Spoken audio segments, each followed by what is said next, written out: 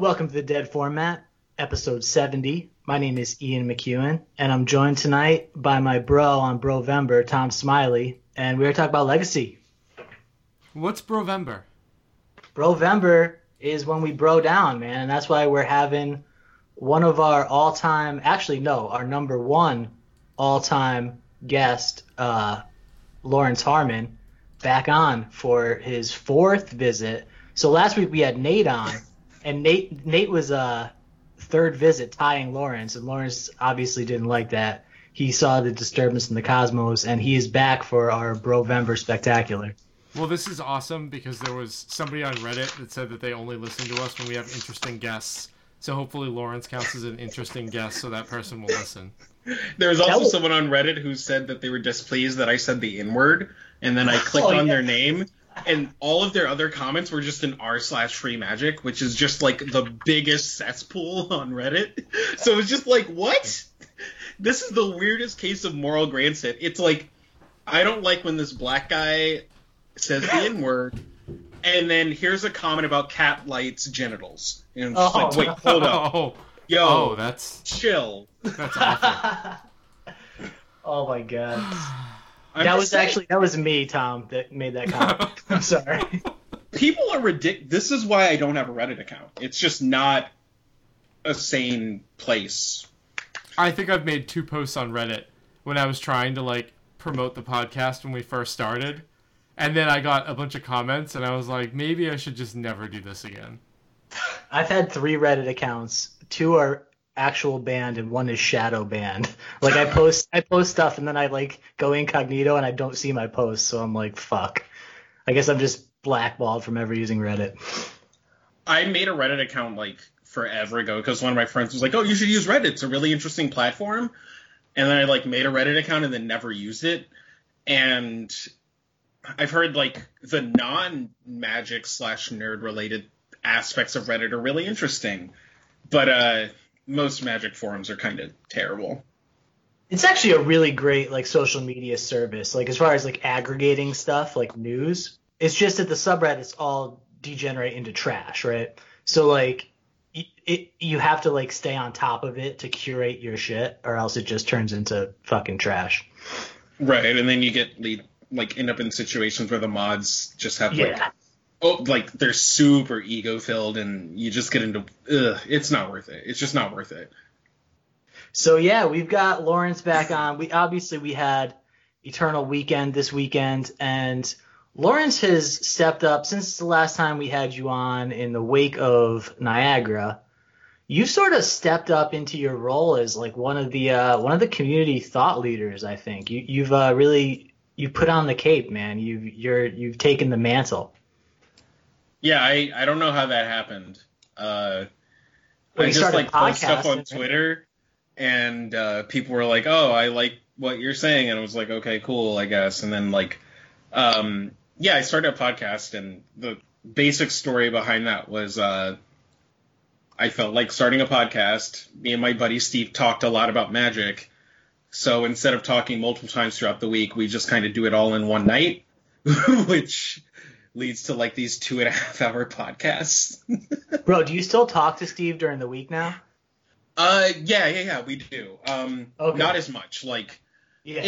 So before, my commute was 30-ish minutes or so, and I hate driving. So we used to talk almost every day for 30 to 45 or however many minutes.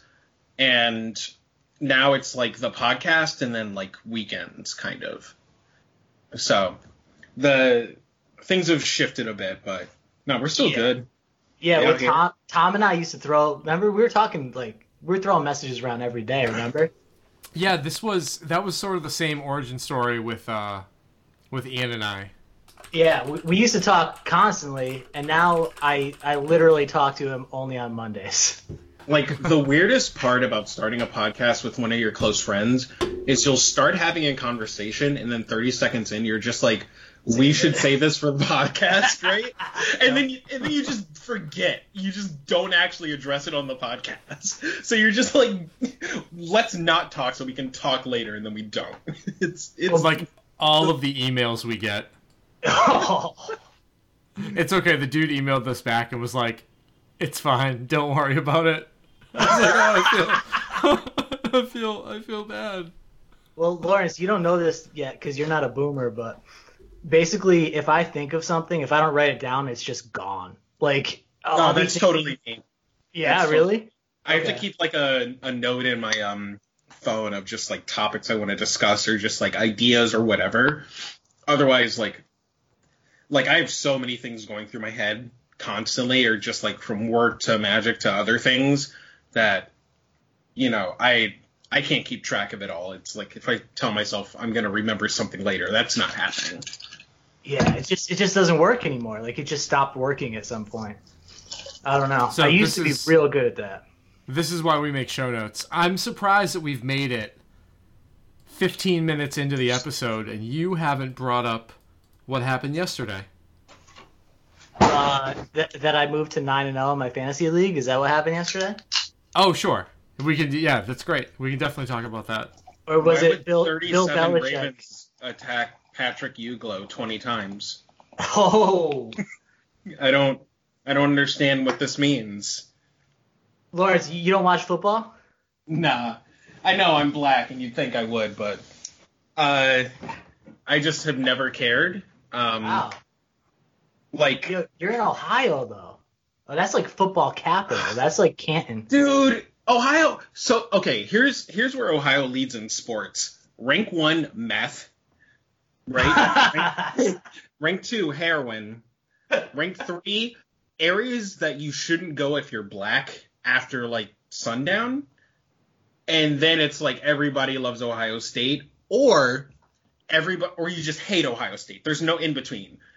I guess there's like people like me who just don't care, but there isn't like, oh, I kind of, I'm down to go to an Ohio State game. It's either like I love Ohio State, I don't want to go to an Ohio State game because I don't care about football, or I root for Michigan because I don't know. We're just set tripping, right? Like Ohio State versus Michigan is just like the most gentrified version of Crips versus Bloods ever. Oh yes. So.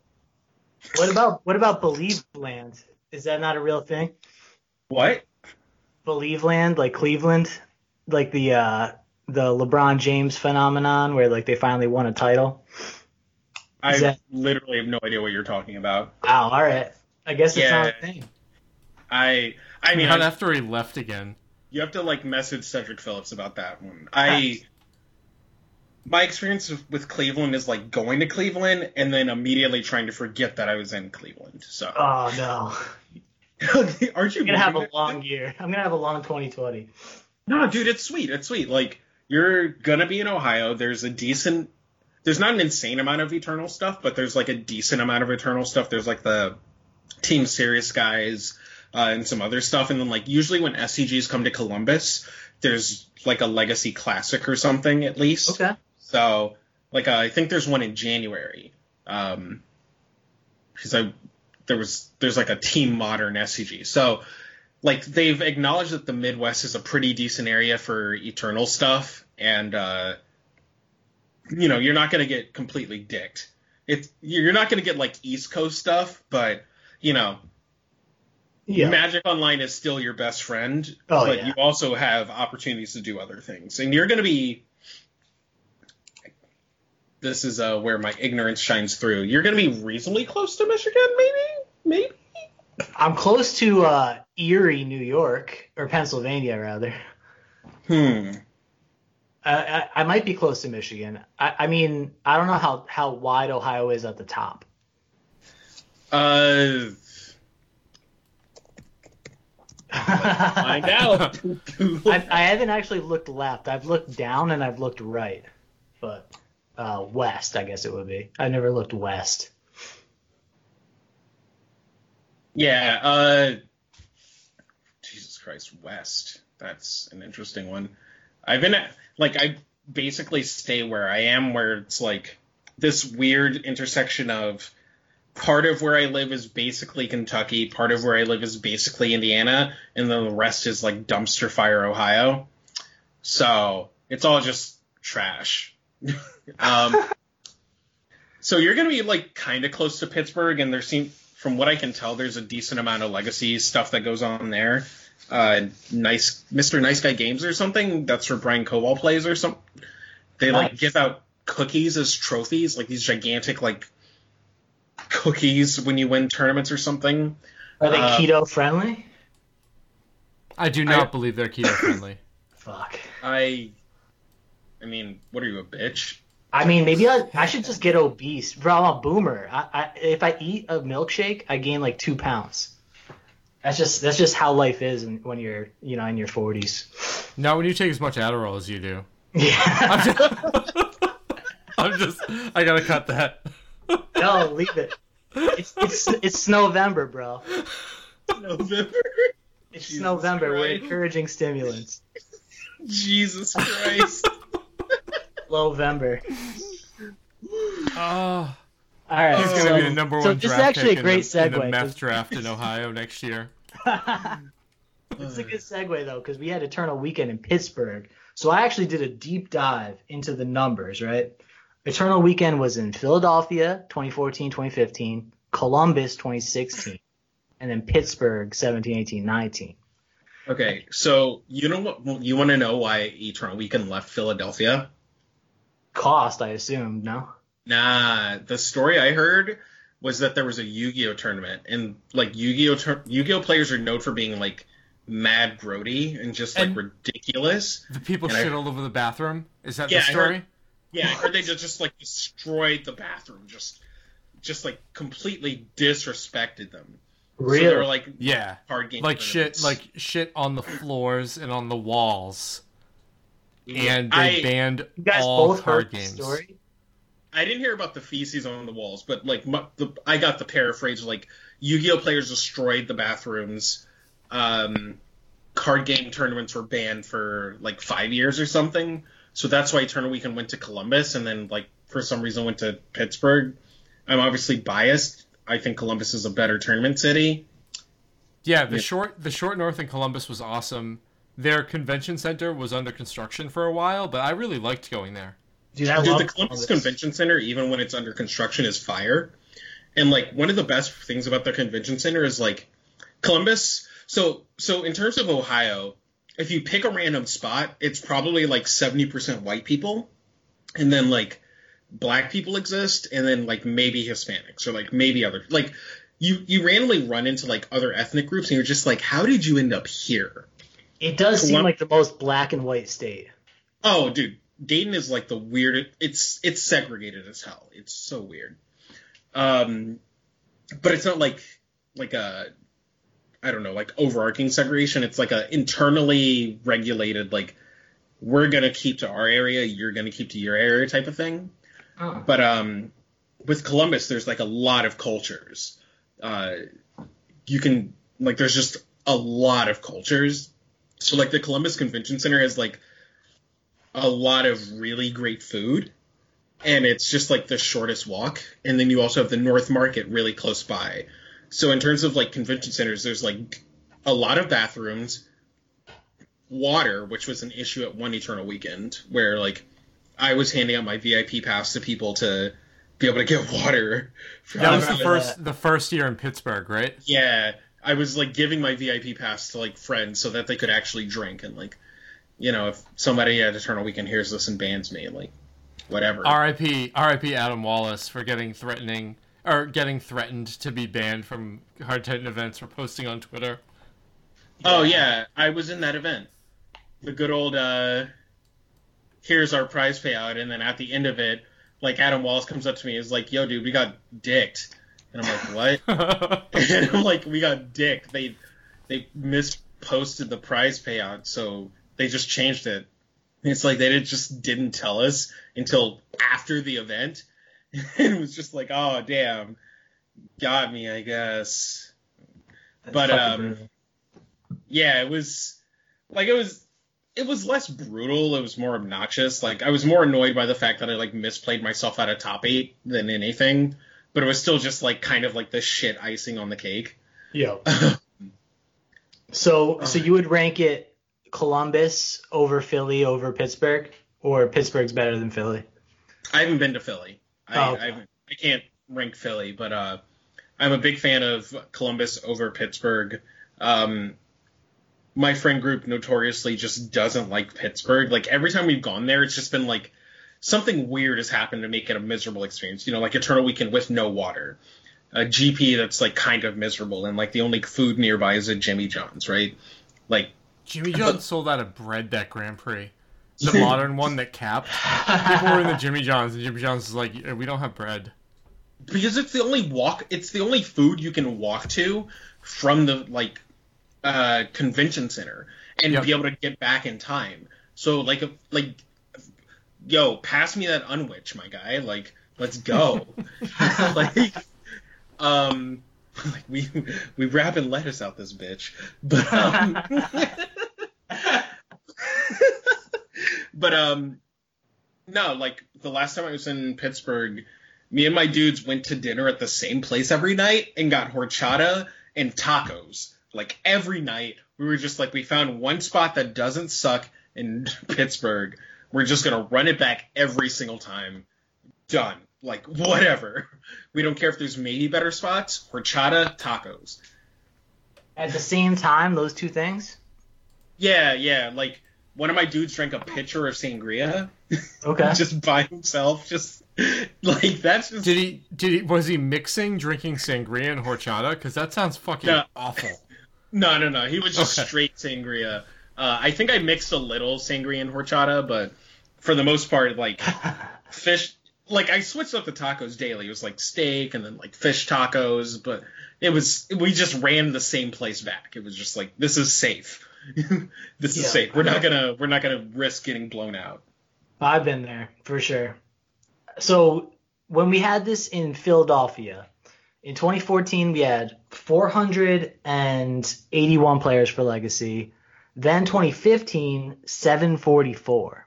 Columbus, 410 in 2016. So we took a regression. And then Pittsburgh's been 711, 628, and this was 539 for Legacy. So pretty good attendance, honestly. Like, historically, looking at it, you know, there's some spikes up to 700. But, you know, this is sort of a leveling out, I'd say. And I think 550 is a pretty good number, right? Well, Magic players are creatures of habit, right? So if you have an event in the same spot yearly, people are going to go. Or, like, you know, one guy will go one year and then, like, next year he'll drag his friends along, right? Yep. And if you move it, there's going to be a dip in attendance. So you're heavily benefited by just having it in the same spot each year. Because eventually, like, people will just come along and just go for it. So you know, if you build it, they will come? Right, exactly. It's like people will be angry at first. It's just like, oh, it's not in...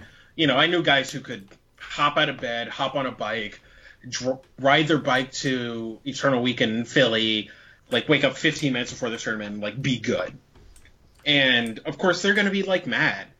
But, you know, maybe you should have squared up with some Yu-Gi-Oh! Don't square up with Yu-Gi-Oh! Players, dude. I've heard of Yu-Gi-Oh! Players, like, curb stomping people in parking lots because they lost the game and effing him. Like, it's not worth it. Yo, it gets real. Yu-Gi-Oh! Players are just like, sir, did you get winded by letting your dog out? Is this what I have to look forward to in my life? Yeah, it's tough, man. You know? Jesus Christ. I've got bone spurs. I've got congenital heart something. Like, what? The longer I'm alive, the more I think that, like, man had it figured out when the life expectancy was 30. Yes. Right? Oh, yeah. Like, you're just like, oh, hit 18, have a kid, die by 30. Like, that's kind of just perfect. Like, you do everything you want in life, but you don't have to deal with prostate cancer. Yeah, you peak, and then you go out on top. Like, I'm totally on board with that. I like the sound of that. Yeah, like, now there's this steady decline, and then you're, like, trying to, like, not let it be a decline, and then you're, like, the guy in the YMCA, like, bicep curling 5-pound weights in the pool or whatever, right? Like, nobody wants to be that guy. You just want to go out, you know? Just call it a day. I'd rather be that guy and alive than dead. You're just saying that because you have a kid. Yes, absolutely. You have something to live for, the rest of us don't. Oh. we have legacy.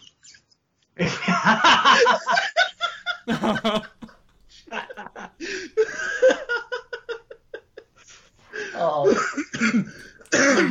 straight to the heart. Hey, you guys are the ones who called it the dead format, and then WotC announced Pioneer, so... Well, so speaking of dead formats, Modern at Eternal Weekend drew 84 players. Did you see the tweet where they're like, there's going to be thousands of extra people playing Modern there. Modern's so much more popular.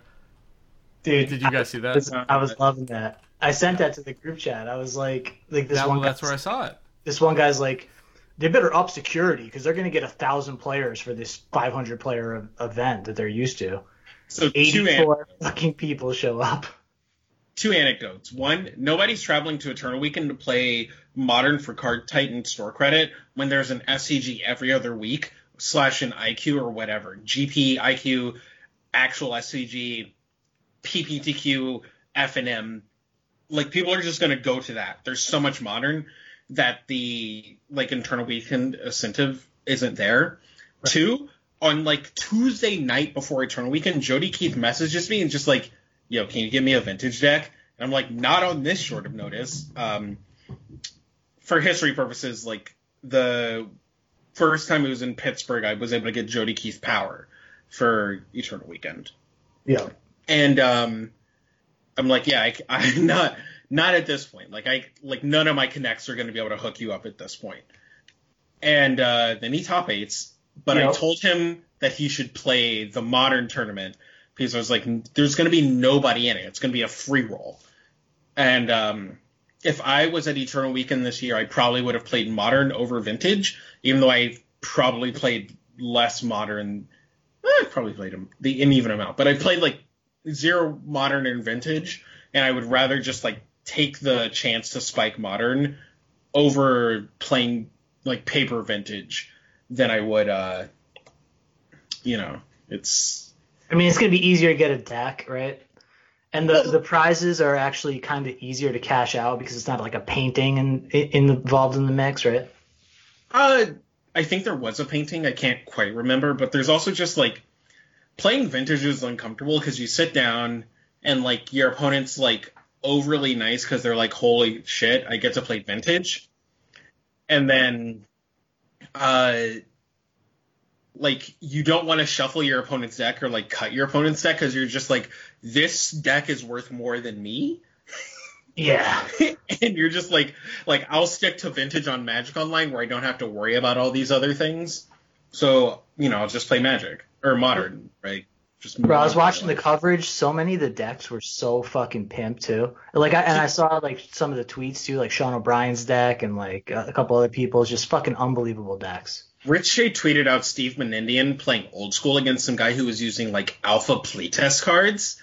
And I was just like, that isn't even the hardest flex I've seen at Eternal Weekend. Jaco used money as his life pads. He was just like pulling dollar bills out of his like wallet and writing his life total on that. Like, bruh, Eternal Weekend has the most like hardest, weirdest flexes ever, right? Yep. Dude, his deck and just in general, man, like that's like a, I don't know, $50, $100, whatever, $1,000 deck, his Old School deck that he's just drawn all over. Like there's cards that look like treasure maps, and there's cards that look like fucking, I don't know, they went through the wash. Like there's just every card is just altered incredibly, like very, very well, very tastefully, but like you're just giving up on reselling it at that point, right? Oh yeah, obviously, like I assume he makes enough money to just not care. So it's just like, here's this luxury item. So. Yeah, I certainly hope so. I'm gonna have a fully altered collection because like I've never seen that guy play with an unaltered card. So like, I feel like Jacob walks into a tournament is just like, it smells like broken here. Oh, man. Are those white border dual lands? What's it like being a peasant? Yeah. This isn't a reflection of his actual character. I don't, know the guy. It's, pretty cool from what I understand. But seems like a nice guy. And Old School got over 200 players, so that from 2014 has gone from 12 players to 50 players to 186 players to 114 to 180 to over 200. So now Old School is corporatized. Yeah, it's so y'all are gonna stick to playing Alpha 40. Is that the new one? Bro, yeah. Well, so the NEOS group, like people were like, "Oh, post your decks from EC or Old School or whatever it's called, Eternal Weekend," and they're just like Tog deck, Tog deck, Tog deck. It's like, okay, this is fucking standard at this point. Like, what's going on here? You know, it's getting a little too big. Well, it turns out that when you have a format that has a very limited card pool and you add more players to it, it gets solved, right? Yeah, that's the incentive, right? So, like, you can only go so far in terms of deck development. Like, at first there may be a seemingly ecosystem or whatever of decks that'll pop up and go down or whatever, pop up, go down. But ultimately somebody's just got to figure it out. Just like, here's the best deck for the card pool. And once you hit that point, it's just like, well, what are you going to do? Right. Well, usually you hope that you get like a triangulation. Sure, like the rock, paper, scissors metagame of like people play deck A because it's good, and then like people start switching to deck B because it beats deck A, and then people will go to deck C because it beats deck B, and you just cycle through that in theory. But I feel like more and more as we play Magic, we're just seeing like people pick deck A and then people go to deck B and then people figure out deck like C that beats both decks A and B and they just sit there. And then any sense of format diversity isn't a matter of what's actually good, but what people like to play, right? Yes. I think that's the biggest problem right now is that people don't innovate for themselves. There's like these little pockets of innovation, and if there's no incentive or no tournament to get these people to come out, then people are just like, oh, this format's broken because I'm still playing this deck and still losing to that deck. It's like, or they're not thinking about it themselves. They're like, exactly. I'm just going to copy Lawrence Harmon's Rug Delver list. Right. Yep. So it's very frustrating to me and I don't know if this is true for Standard right now or not. I'm assuming that it's not because there's enough pros banging on Standard, I'd think.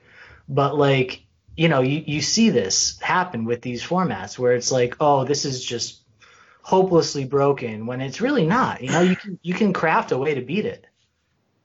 With Standard and Pioneer to a degree, I understand people's complaints. Or actually, every format. This year has been terrible in terms of card design.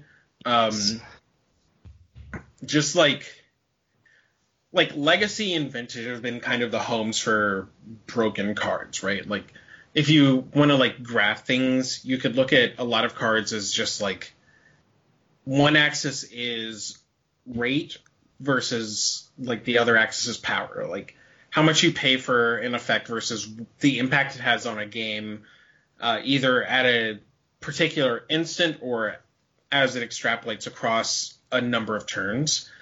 And a lot of cards are linear. And Magic is, in general, just a matter of finding cards that have, like, a parabolic curve. Yep. Where, like, you want to pay less mana for a disproportionately powerful effect. And in some cases, there's been players who have realized, hey, this card is really busted for way less than it should be, and that's, like, something I can exploit. Or, like, in this year's case, it's just like, this card is busted. It's not like a secret thing somebody found. It's just like, here's these overtly powerful, undercosted effects that do way too much relative to, like, the game and just, like, destroy people. And it leads to very uninteresting game states and just, like, play patterns and ugh. Yeah, I think that. So, you know this dude, the guy who top forward the PT, the team PT with Death and Taxes? I think his name is Alan Wu.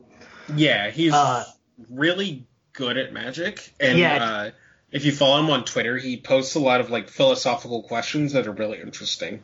Yes, exactly. Did you see his suggestion for nerfing planeswalkers like a couple hours ago?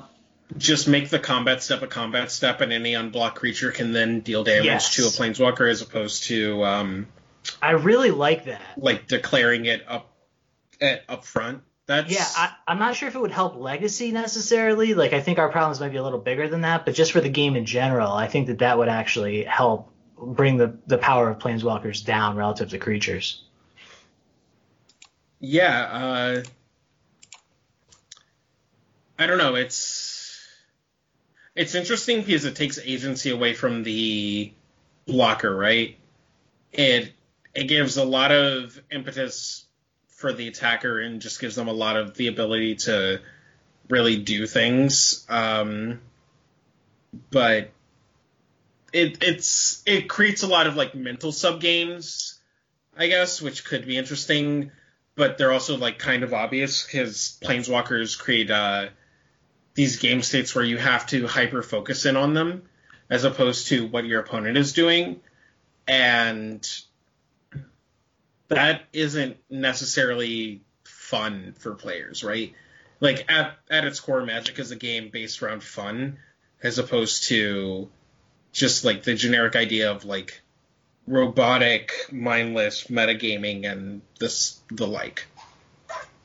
Yeah. Yeah, I don't know. I don't know if it's simpler, if it simplifies it at all. All right. Yeah, I don't know. I've heard a few suggestions recently, and I do think that I don't know. It feels stupid to say something has to be done, but like it kind of does feel that way right now, right? Where it's like Teferi, Oko to a lesser degree, but Ren to a higher degree, and Narset are just like what's going to come along to invalidate these cards? Well, I think they need to print more specific, cheap planeswalker removal. And the fact that they've been pushing planeswalkers as mythics to sell packs is sort of coming back to bite them because they're so powerful. You have extremely powerful creatures, but very, very effective and efficient removal to take care of them. The best way of dealing with planeswalkers is like crap like Pithing Needle. I mean, Hero's Downfall, which is well, it's like playable. Abrupt Decay, but you have to be in those colors, right? Right, and black, yeah. I think the ultimate issue with most planeswalkers is the fact that they come down and then they immediately warp the game around themselves. But not only that, they create at least a card's worth of advantage when they hit the table, if not more. And a lot of the planeswalkers that have been printed this year have like static abilities or just like very overtly powerful. So like not only do they create like a card's worth of effect, but it's not like, like a Narset, right? It is a dig through time on suspend, but on top of that, it also just impulses.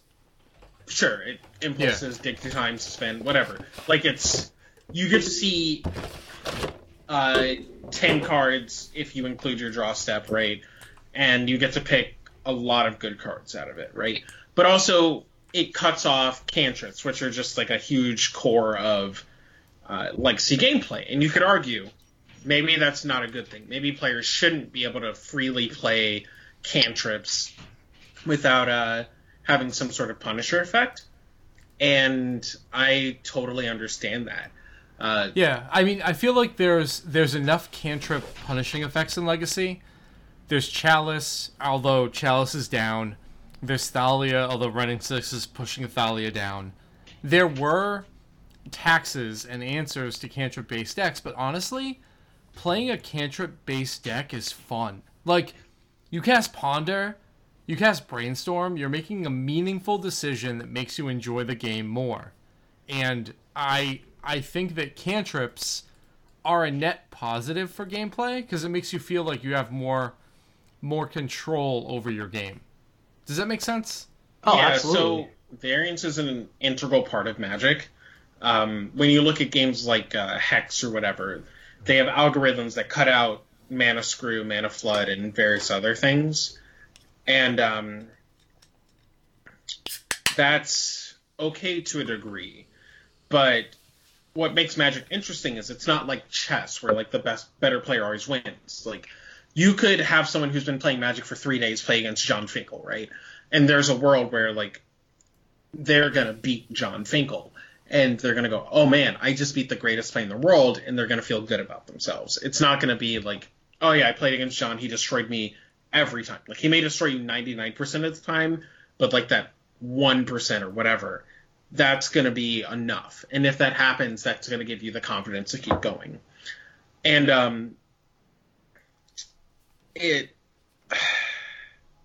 I lost my train of thought. Jesus. No, this happens. I don't have conversations a lot. Like, so I'll like talk and then lose my train of thought because I'm not used to like. I know where you're going with it, but I'm just enjoying this too much. So like the variance, the variance fail rate for Magic, right, is what? Like, what percentage do you think it is? I don't know what the percentage is, but having that variance ingrained in the game is a good thing, because just having like all variance is bad. No variance is also like in theory bad, right? So just having a certain amount of variance is good, which is like where Magic lies, where you have resource systems in terms of like mana and everything. And that allows you to properly, like, it adds an extra level of intricacy in deck building, right? Should I play 18 lands? Should I play 19 lands? Maybe I want to play 25 lands and 61 cards, right? It adds that extra flavor, as opposed to other games where it's just like, here are the numbers you should play to maximize this algorithm that's encoded in the game. Makes sense.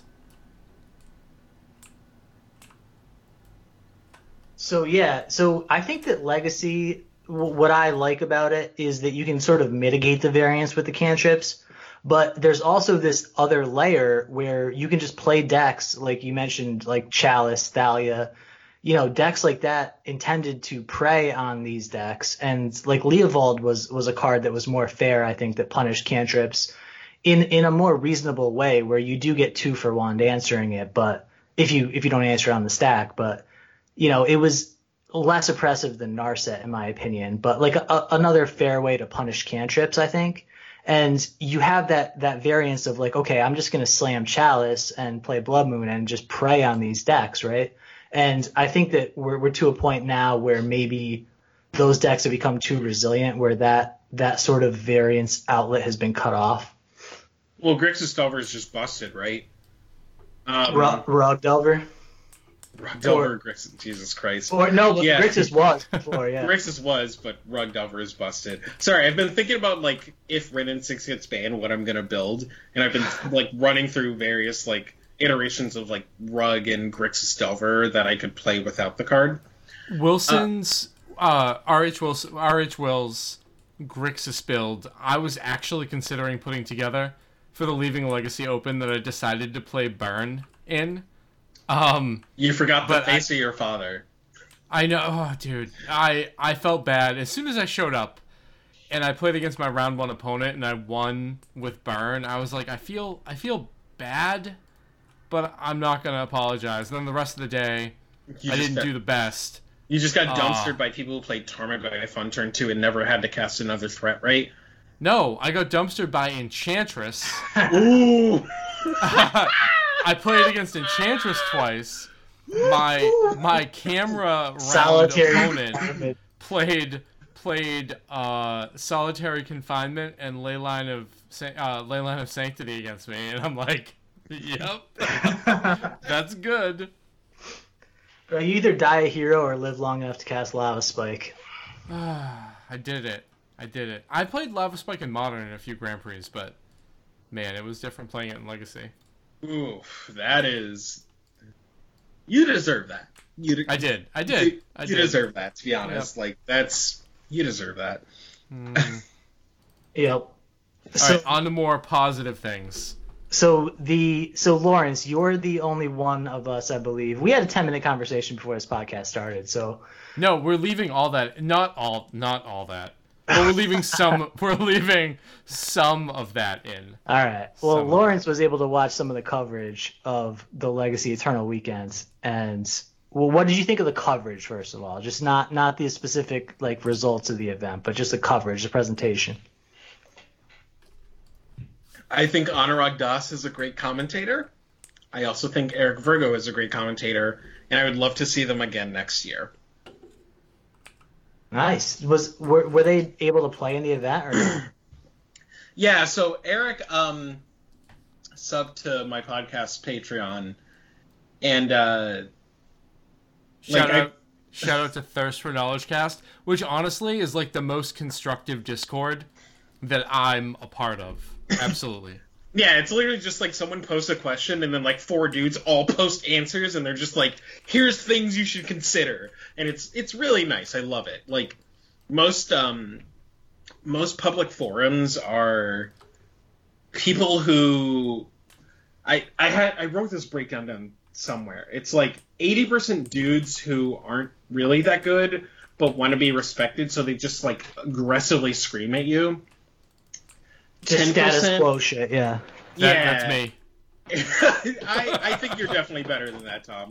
Okay, and then it's I like appreciate 10% that. dudes who are like decent at Magic and understand that, and they want to learn, and they just like want to have constructive conversations, but it's very hard to with like the masses screaming. Yeah. And then there's like another 5% of like dudes who are just like utter masters of the archetype or whatever, who just don't have a conversation because a lot of legacy decks, like to actually master them, requires some really unorthodox thinking. Yes.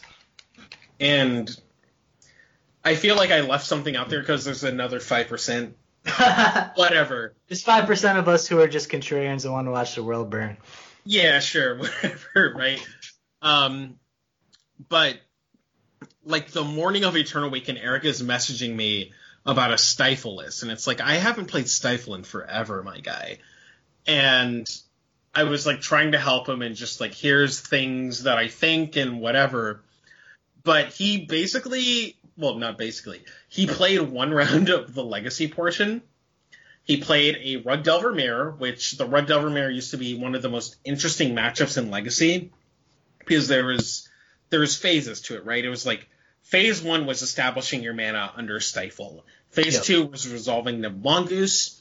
Phase 3, getting Tarmogoyf down, or like, you know, when True Name came into play, resolving True Name, right?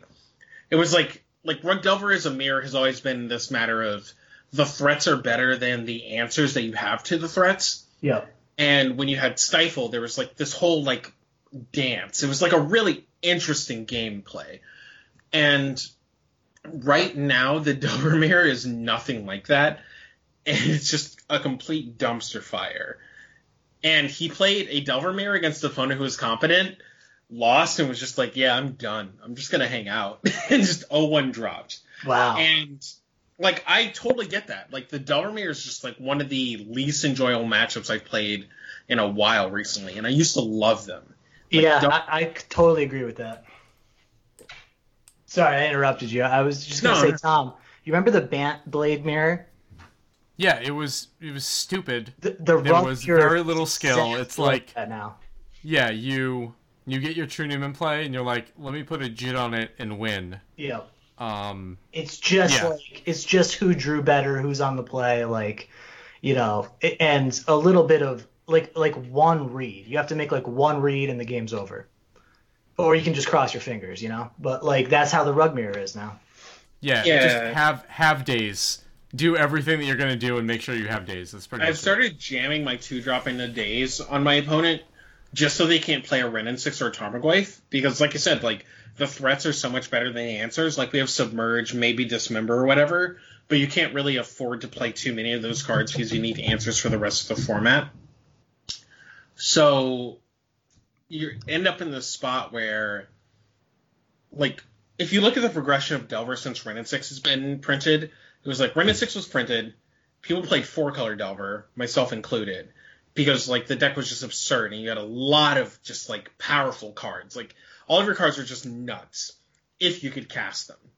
So like a lot of your game plan was just based around resolving and activating Renin 6 so that you had a functioning mana base, because you were like the Badlands Daze deck. And then Rug Delver popped up, and people started attacking your mana better than you could attack theirs, right?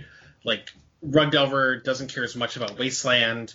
You know, if you're playing 4-color Delver and you get Wasteland off black, you lose access to, like, your Abrupt Decays or Gurmags.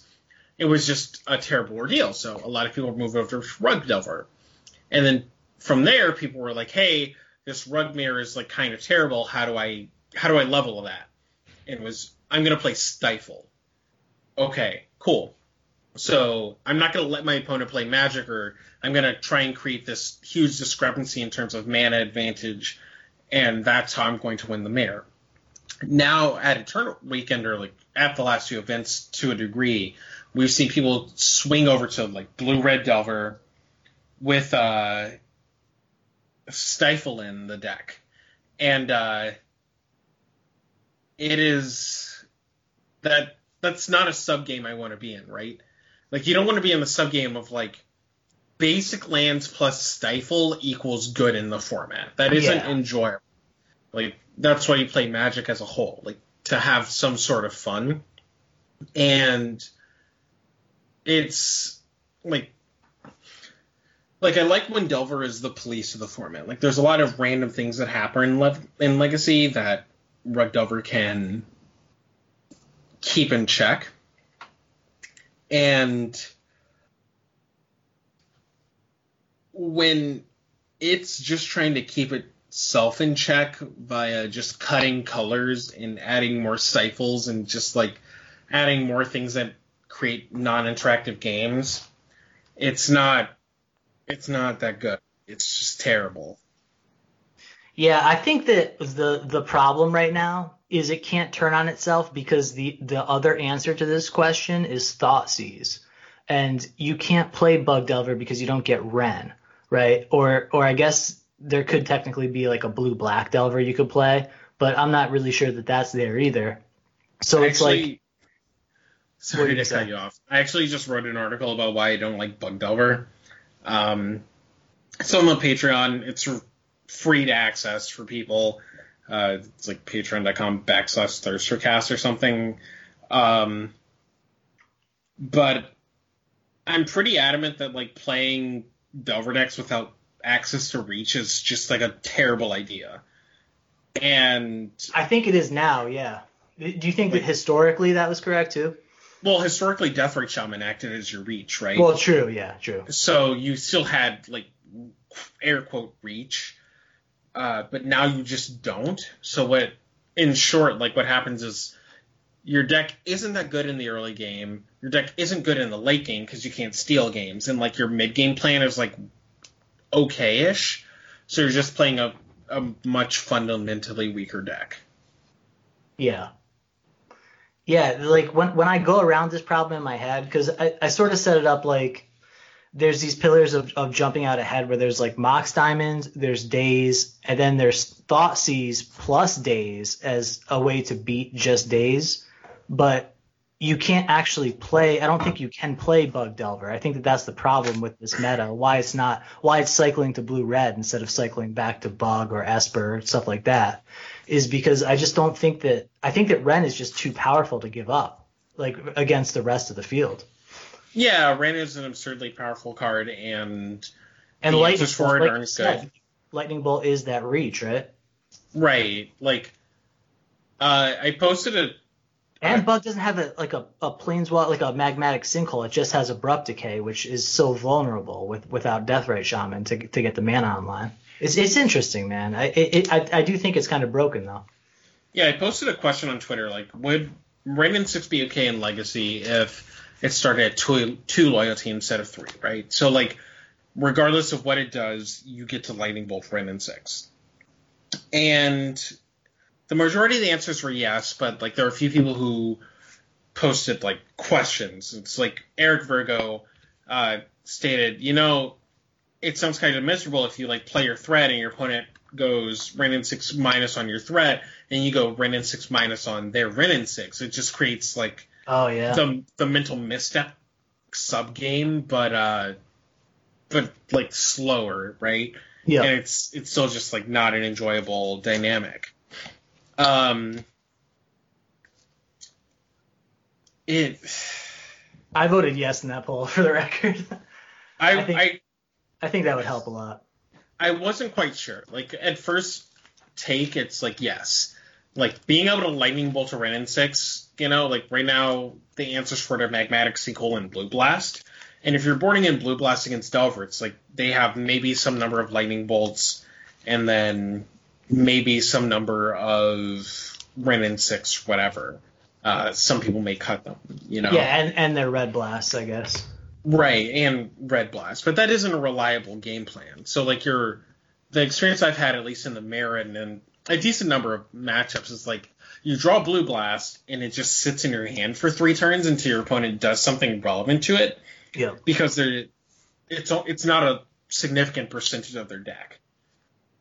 And you just want to cash it in. You don't want to shuffle it away because it's potentially so valuable, but then it can just rot and you can just get screwed by it. So I know what you're saying. And exactly. It's frustrating. It just doesn't create like good game play patterns, and it's a yikes for me, dog. All right, so the top 8 of this event, as you alluded to, we saw 2 blue-red Delver decks, actually 2 very different blue-red Delver decks. One of them went Stifle Small, one of them went big with like Brazen Borrowers and stuff. The smaller one was on like Storm Chaser Mage, like an older version with like a Fire Blast, and then the newer one was more like what we'd expect. There were 2 rug decks, one with rug Delver decks, I should say, one with Stifles and one with Thought Scours, similar to the build we saw win the challenge last week. There was a 4-color Delver deck with 2 Okos that was more like the list that Lawrence had popularized about 3 months ago. And there was Ant with just a typical Ant build, no Wish Paws. A Bug Depths deck that was that dude Luinil from our Discord. Shout out to him for top 8ing. And supposedly there was a Bug Delver deck in top 8. I didn't see the list, though. I have no idea if there was Bug Delver. To my understanding, the deck lists aren't up yet, so they'll be up at some point. Yeah, I think we only have the ones that were posted on coverage. Yeah, we got 7 of 8. Yeah. So yeah, they said... last one, I have no idea. They said there were a couple of 4-color Delver, but then like when they showed the deck list, it was just Rug Delver with insert arbitrary angle of attack for the format. It was like Turtle Hooting Mandrills or Stifle. Yeah, there was legitimately though one 4-color Delver. Right, which I played a lot of 4-color Delver. I really enjoyed that deck initially, and I'm not sure how people are justifying playing it because that deck's mana is real bad. It's awful. Like, it's horrible. It's real bad. You have like 2 black sources. You can get Wasteland off of black. Like I was gonna watch Menguchi 4-color Delver video as he calls it. Yeah, Legacy video. It's who I am, Menguchi. And like the top comment was just like, is this me or did these black spells just sit in our hand after we like got Wasteland or whatever? It's just like, yeah, that's too real. I've lived that truth and I'm not trying to relive it right now. So I just moved on. Dude, I've won games just constantly with that deck, not having black ever. Just like dead cards in your hand. And that's when you realize that Rug is just good enough, right? Yeah, like the whole thing with like 4-color Delver is your spell suite is just like absurdly good. And if you can cast all your spells, you just destroy everybody. It's not even remotely close. But if people disrupt your mana base, you kind of just awkwardly sit there and draw Abrupt Decays with a Vulcan a Wasteland. You start Googling nearby bridges. Yeah, trying to close a game out and drawing Abrupt Decay is the worst. Ugh. So you are bringing flashbacks to many Amoto leagues. And Yeah, Jesus Christ. It is not an enjoyable experience. So yeah, for overarching trends, I guess 5 Delver decks, 3 Ren decks, two fast-ish combo decks. They're actually like medium combo decks, I would say. But this is kind of what we'd expect for a top 8. I do think that 4-color Delver is actually a little better in this particular metagame because Eternal Weekend seems to be like the hobbyists really, where it's like you can get actually like a more varied field than like say a challenge or even like you'd expect at an SCG. That's my interpretation of it. I don't know how you feel about that, Lawrence, but I actually think that it might be more valid for an event like Eternal Weekend where people are showing up with crazy shit like Enchantress or whatever, where you just have like abrupt decays, you have thought seizes potentially. So I don't hate the choice for this weekend, but in general, I don't think it's the better bet. No, I agree. Like, Eternal Weekend is kind of just like dudes coming out who want to flex their dual lands or whatever. So they're, there's going to be a sub aspect of just people just playing the cards that they have in Black Border or whatever. And I agree. There's just people playing the things they want and less just hardcore metagaming, right? Like, I think a lot of people who hardcore metagame have moved over to Rug because the mana is less susceptible to Wasteland and a little easier to manage than the 4-color deck, even though, like, yeah, you're very definitely less powerful, but who cares? It doesn't matter. It's not like a huge shift in power. It's fairly minor. Yeah. So I just wanted to shout out real quick, top finishers, not in the top 8, but people that we know we've had on. Jesse Inman, who qualified for the PT playing Rug Delver a few weeks ago and was on the cast with us. He started out, he was undefeated day 1. He went 7-0-1 and then dropped a couple matches and ended up in 25th. And I had to talk him out of booking a flight to Bologna today because he is very in on Rug and really just wants to get his chips down while Rug is really good. No, I totally understand. Rug is like legitimately busted, but you also have enough weird matchups. You just like have enough matches that you can misplay your way out of that you can just get bodied. So. And it's not just that, but it's like, even if you do have an edge, like how big is an edge ever in Magic? Like not worth flying to Bologna for.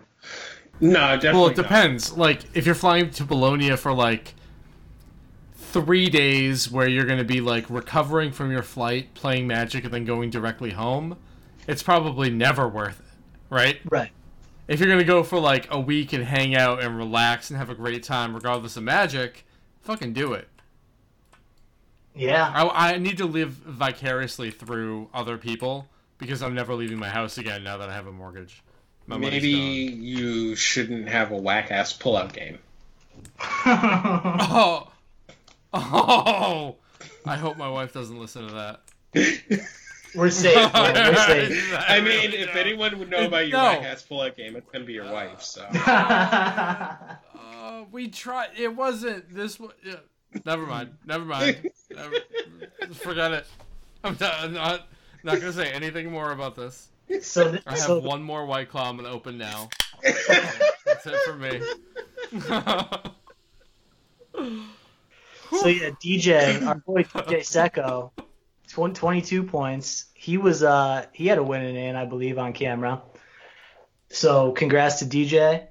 Romario, 21 points. Dominic at 18 was pretty stoked to make day 2, and Travis Parsley also day 2.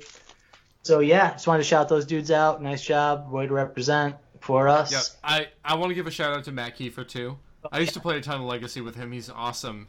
He started out day 1 at X and 1, and had a camera match in day 2 that I got to check out the VOD of. So good job to him, even though everything didn't end up the way that he really wanted it to. Yo, I will say that I'm glad that Eternal Weekend has realized that it should be a 2-day event. Because... Oh, yeah, dude, 11 rounds in one fucking day was insane.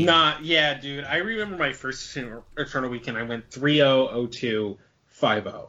Like, I remember every round, not every round. I remember my losses very vividly, and then I remember my last round very vividly because my opponent just decided to lose. But there was a point at Eternal Weekend where it stopped being enjoyable. It was just like, holy shit, I have to play more Magic. And I appreciate them actually breaking it into a 2-day structure so players can play a reasonable amount of Magic in one day, enjoy what's going on, and then move on with their lives. Yeah, playing any more than 9, maybe it's just that I'm not, like, used to it, but 9 rounds is a fucking grind. Oh, dude, without buys, it's almost borderline undoable even at 9. Like no, that's not true. 9, I think 9 is fine. I think 9 is definitely, like, my threshold for, like, see, I think 8 is great. Acceptable. I think 8 is great, beats 9 is fine.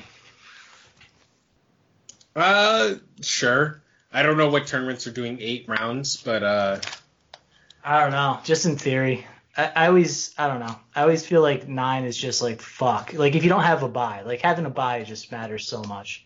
I think 9 is good, because, like, 9 is, like, that cutoff where, like, if you lose round 9, you know, like, you're not top 8ing, or you're not hitting the goal you want to.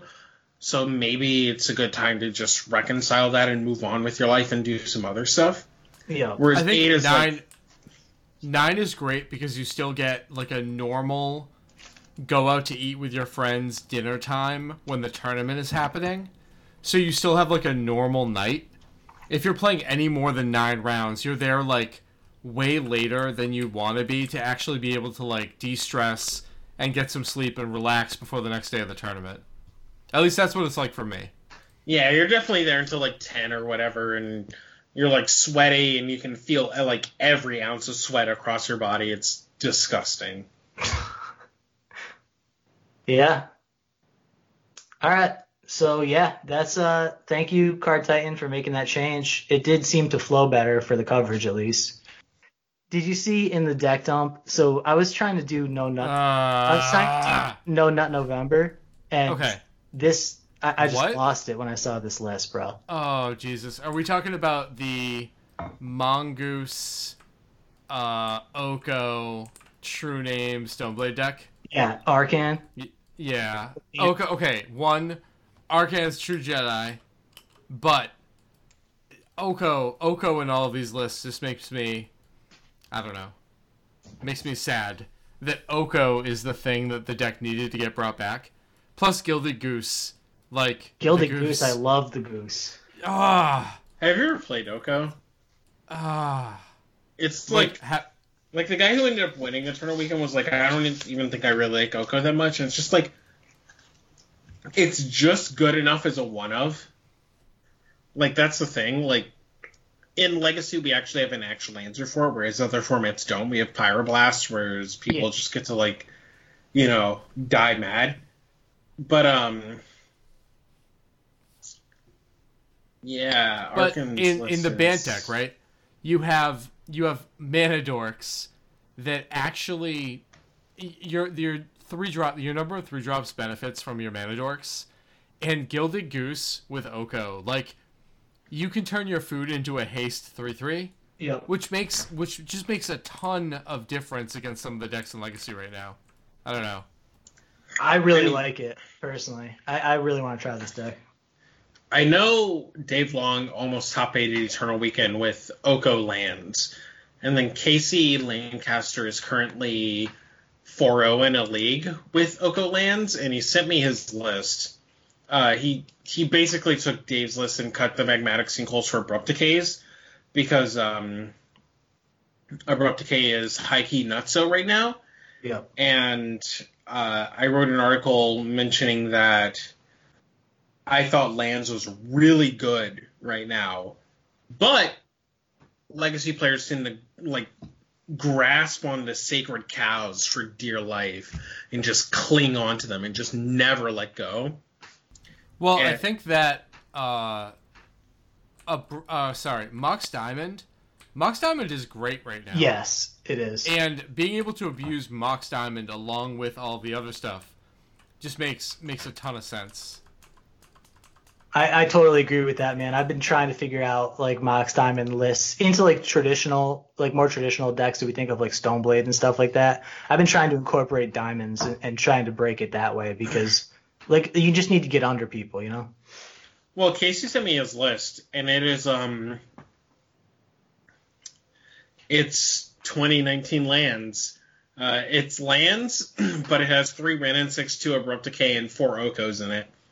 He basically took Dave Long's list and then cut the Molten Vortexes.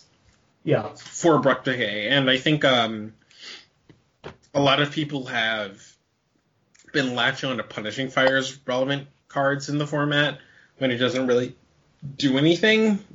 Sorry, Chase. I really don't like. I just had this conversation with our buddy Tom Cairns. He was talking about adding Punishing Fire to his snow deck, and I'm like, dude, absolutely not. Like, there's just no reason right now. It kills Delver Secrets, but it doesn't kill anything else. It doesn't do enough. Like literally nothing else. It's crazy. It's like Punishing Fire is the worst it's ever been. Historically, it's been like, oh yeah, I can Punishing Fire down my opponent's Planeswalker, but it's like Punishing Fire doesn't do shit when your opponent's Planeswalker comes into play at 6 loyalty. Like, what are you gonna do? Spend 4 turns answering an Oko? Like, ugh. Get out of here. Happen. It's just not gonna happen. Just play Abrupt Decay. Yep. So, and do you know who Red Armada is online?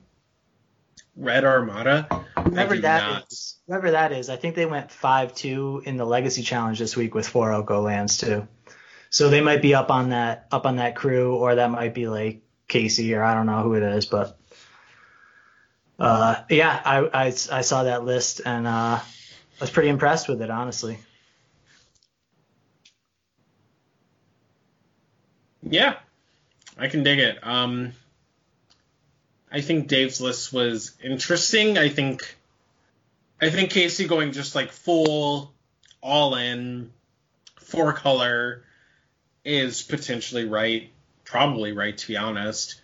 And like lands as a strategy has been good against what the Delver decks do in general.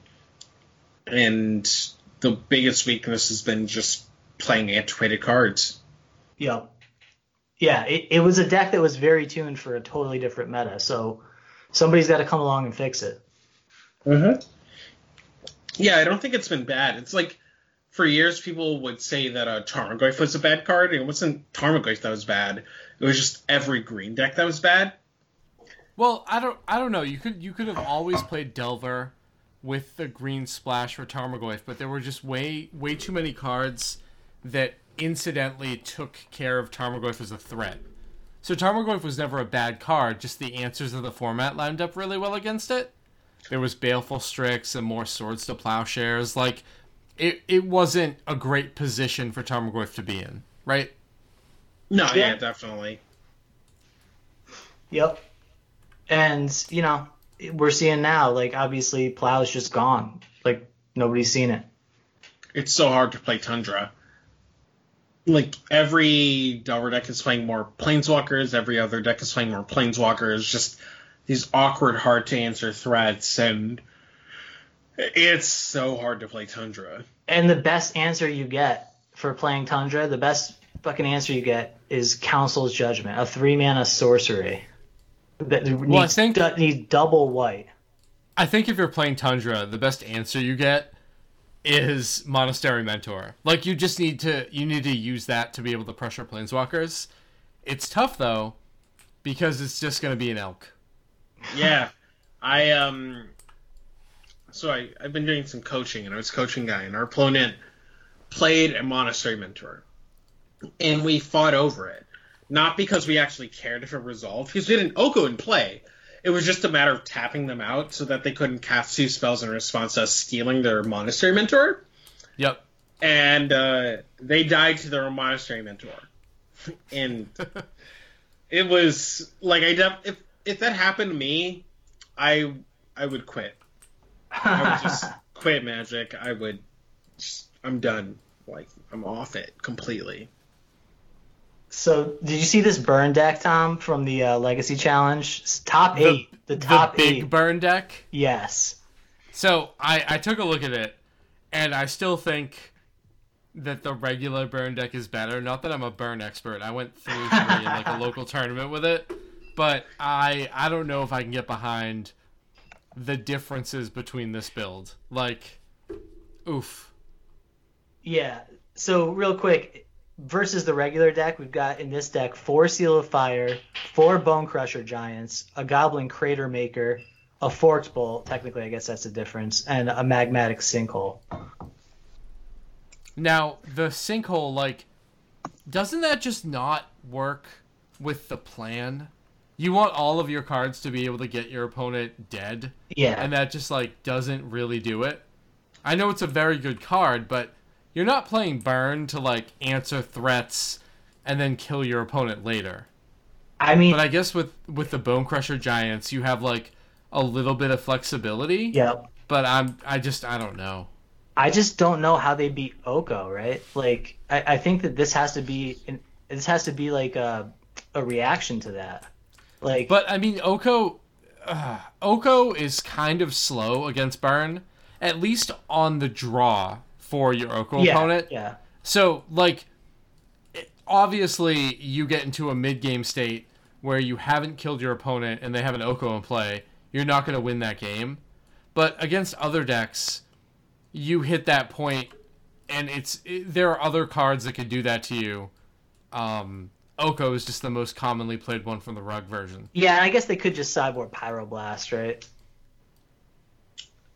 Wait, sideboard like the burn deck? Yeah, there's other answers, right? There are answers to it, but if you're sideboarding a bunch of Pyroblasts with burn, it's probably not the best positioned. You know what I mean? So maybe what this is you have more creatures than Burn usually does because you have 4 Bone Crusher Giants and a Goblin Crater Maker. So maybe it's just Tarmogoyf. Oh yeah, that's definitely it, right? Magmatic Sinkhole is your best answer for Goyf, and like Goyf is the best commonly played threat against your deck.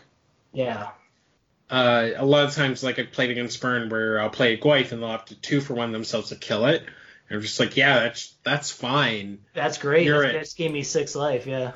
6, 7, whatever life, right? Yeah, a lot of the time you're just better off just racing the Goyf. Like, it shuts down your Swift Spears and your Goblin Guides, but you, a lot of the time, can't afford to just 2-for-1 yourself. So what if they're so worried about Goyf, why are they playing Seal of Fire? If they're so worried about Goyf, why the fuck are they playing Burn? You know what I mean? I don't get the Seal of Fire. I guess it's like a thing you can play and just like sit on for the whole game. I guess, yeah. It's just that one really, I don't know. I don't know what to think about that. Like you turn 1, play Seal of Fire, and then your opponent's not going to turn 1, play Delver, and then they're going to play Goyf on turn 2. And then as the game goes on, you're eventually going to be able to just cash in the Seal of Fire on their face as opposed to having to interact with one of their threats. Yeah. Maybe that's a play pattern. I'm not sold. Yeah, I'm far from sold on Seal. But I really do like Bone Crusher Giant. I'm not sure I like it in this spot, but Do you think going up the curve and playing Bone Crusher Giant, I don't. That's a lot of mana. I would just rather play Exquisite Firecraft, right? Right. Which actually closes games.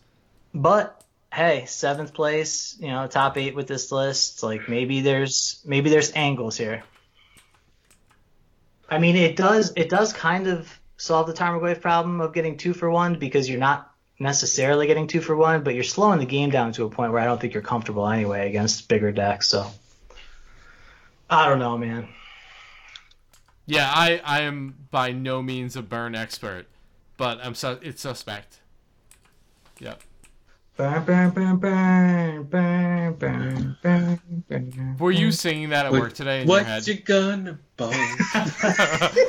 Because as soon as we started that group chat, I was like, "Yep, I'm never gonna get rid of that now." Yo, when Lawrence was on last time, did I tell this story about when I smoked with Bone Thugs? Yes, you did. You did. I did.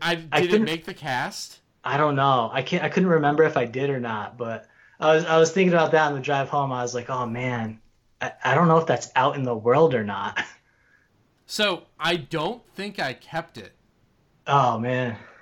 Do you want to tell the story again? No, No, we don't have no, to. Just understand. No. I just wanted to make sure Lawrence knew it. Yeah. This is back when I was like hyper editing, and I'm like, oh man, if anybody like heard that I have a podcast a co-host that did that, I could get in trouble at school, and now I don't even give a fuck. In Yeah, today's nobody edition of a listens. white guy with black friends. Oh, hey, my city is very diverse. It's okay. It's okay here. We're not in the middle of Ohio. Yo. Oh, I'm sorry. I'm sorry.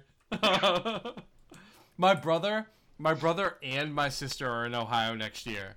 My brother is right outside of Cincinnati because he works in Louisville as a public defender. Okay. Or he works in Kentucky as a public defender. He got transferred north. Louisville is And my sister. Cincinnati. It is. Yeah. Thank you, Lawrence. Yeah. It's My, all the same thing. It's like really. My sister's going to be in Columbus at Ohio State next year. Okay, Columbus is like gas, and Louisville is basically Cincinnati. Like when I was going to UC, we would like our LGS was in not Louisville, but like another like it was barely in Cincinnati. There's like a portion of Cincinnati that's basically just like acceptable human beings, and yeah, that's where your brother's gonna be. Hopefully he's there. Yeah. Tom, how many siblings The do you weirdest have? shit. The weirdest shit is like there are parts of Cincinnati where you have to like get on a highway, drive into Kentucky, and then drive back into Ohio to get to. Oh, bro, So we know about that in Connecticut with New York. Literally, it's like a cutout of the state of like parts of New York. But yeah, Tom, how many siblings do you have? So I have two brothers and a sister. They're all younger. And my two brothers played Magic but then quit. The closest brother to me, Mike, played Magic and quit because I tried to explain to him that Black Knight still got killed by Wrath of God, even though it had protection from white. And he thought that I was cheating, so he stopped playing. And my younger brother, John, actually picked back up Magic when he was in law school at Syracuse, and he hasn't played since then. But he played a few tournaments while he was in college. Bro, you got to explain it using Ohio demographics. Then he would have got it. Oh, Jesus. So if your black guy from Dayton walks into Medina, true story, dude, Medina's the whitest part of Ohio I've ever been in. Like, you walk into Medina and like people look at you and just like, oh my god, black people exist. I thought it was made up in the magazine. Like, it's so weird. Like I've never you're in a spot where everybody's just looking at you, just like, oh my god, it's the Negras. Is it a city or is it like a farmland? Medina is like, so it's weird. Like, a lot of Ohio is just rural. Right. So like, even the cities are kind of rural. So it's like, it's not it's like in between a town and a city. Okay. Is it like mansions? Is it like mansions?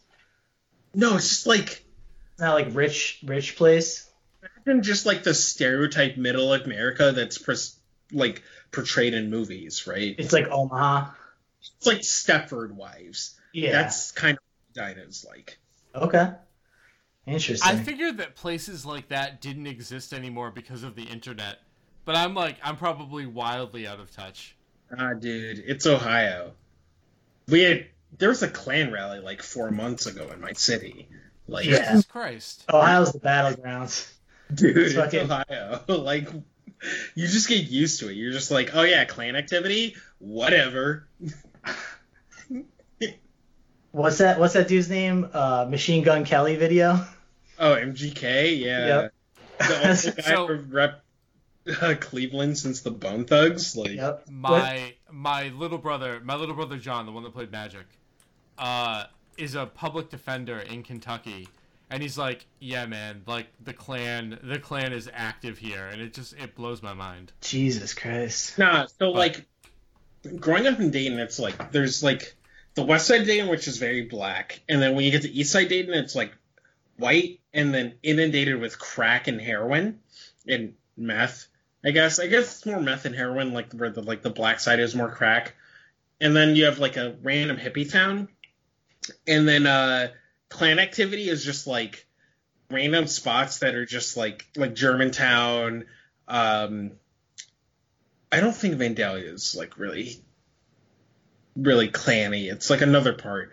I can't remember the name, but like it's just like one of those things where you just like don't go places because you're not gonna get lynched, but after dark it's gonna be real uncomfortable for you to be there. So have you ever like? Maybe this is like too personal, but have you ever been to a place where you're like, I 100% don't feel safe because of my race? So this is gonna be graphic, but I was like fucking this chick who lived in Germantown, and like when I was in downtown Germantown with her, we definitely got a lot of looks. She was a white girl, so like we got a lot of looks. And it was kind of uncomfortable. I know people who have lived in Germantown. Like one of my friends' relatives, an interracial couple, lived there, and they like had flyers posted on their car of like how you can't let your beautiful white women date these niggers kind of thing. It was like one of those situations. Jesus. But this was like 15 to 20 years ago, so it's not as overt.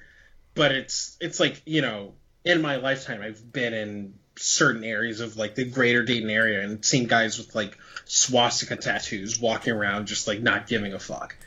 So, damn. It's like one of those things where, like, there are people who will see that and just, like, lose their shit. And there's me who's just like, yeah, white people. And that's kind of where I'm at. Dude, I don't even know what to expect getting out there now. Did you? Yeah, we're fucking sheltered here. I don't like the scent of sewage. I'm worried that my time in Boston has tainted me now. Yeah, tainted you how? Because this is the only time in my life I've lived around like 90% white people. You lived in Connecticut. No, dude, it wasn't. It was nothing like. I guess it was sort of like Lynn, where I grew up. Okay. It was like. It was easily 1/3 black, yeah. Interesting. Yeah, dude. There's real cities in Connecticut, like Bridgeport and New Haven and Torrington. Mm-hmm. Yeah, which is where I was, but yeah, I don't know, man. And especially Hispanic too. Yeah, so the demographics in the area that we're in is like it's very heavily Hispanic now, and the trend is more that in the future. I remember taking Spanish class in high school thinking, when am I ever gonna fucking need to know this? And now I teach 2 classes where all the kids speak Spanish. I'm like, I wish I fucking paid attention. Oh, man. Yeah. Yo no hablo, and I wish I could. Bro, some guy on the elevator the other day, just this total white guy at work, like, just like preppy looking dude. Yep. I had my headphones on, and I could see he was talking to me. And I take off my headphone, and he goes, Fortuna. And I was like, oh, no hablo español. And he looks at me all weird, and he's like, does this smell bad, Fortuna? Like, he was asking me about his sandwich. And I was like, I just walked up the elevator, dude. I didn't say anything. I was like... No, so, like, where I work, it's like... So I'm one of 3 black people at my office, right? Like, there was literal 1 black person in my office before I started, and then we moved to another building, and then they, like, moved a different department from a different building to the building I'm in, and we have a 3rd black person. There's literally 3 black people in my building. Like, that's it, right? So, like, I totally get what you're saying, and it's just weird, because we're all just like, guess we can't piss off the white people, I guess, or something. Like how many mind people you, like How many people are there total? Like 100 or something? No. It's like it's a growing company, so hold on one sec.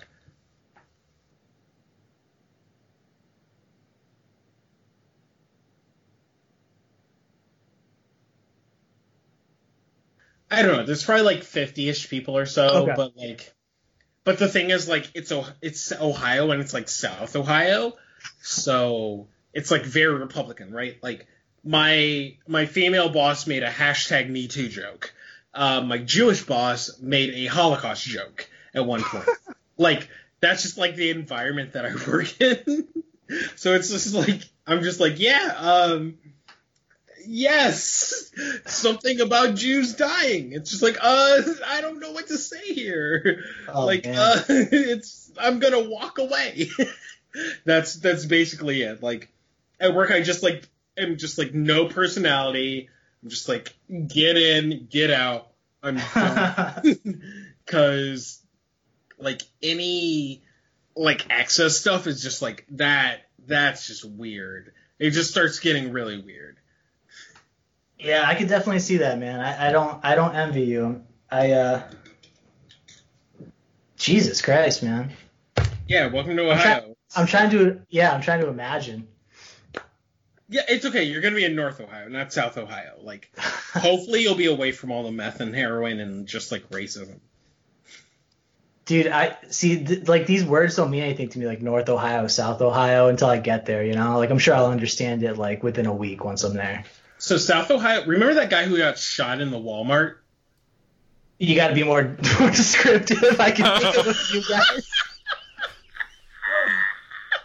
Lawrence is like the unarmed black man shot in the Walmart, and it's like, no, that's still not specific enough. John Crawford, I think was his name. Basically, there's a black guy who was shot at Walmart that I used to live 5 minutes from. Oh, really recently? No, it was like a couple of years ago. It was okay. like 4-ish years ago, something like that. But it was like one of those things of like, Ohio's an open carry state. Black guy walks into Walmart, picks up an airsoft gun that is sold in the Walmart, and is like wants to buy it, and it's like walking around the store to like get other shit. Somebody calls the cops gun him down. Oh, fuck. That's Ohio. And it's just like, yeah, there's like, oh man. Is this the race episode? Is this the, yeah, apparently. Is this the here's how black people see the world episode? So when you're black, there's like a whole different like way of looking at life that you're taught. It's not just like you are a human being. It's just like here's how the world sees you. So it's not, you're a person in a store buying a thing. It's like if you pick up this gun-shaped object, you may die.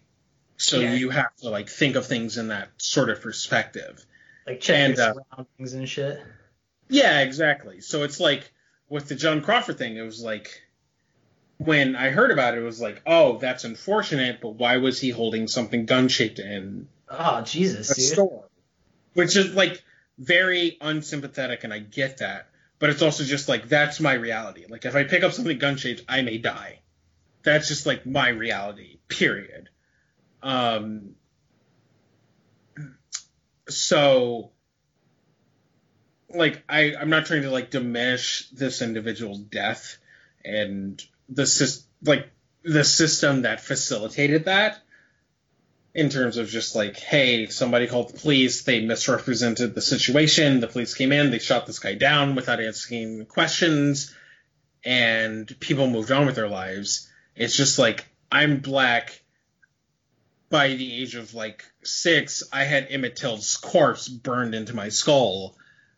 I understood like there's a different set. I'm playing the game by the different set of rules. That's just how I see things. So, Yeah, that's crazy, man. So what do you think about like moving? Like, are you tied to where you are? Currently, yes. Ohio's like a really cheap place to live. Shocker, right? Yeah. The corn, meth, heroin bill, like cheap to live.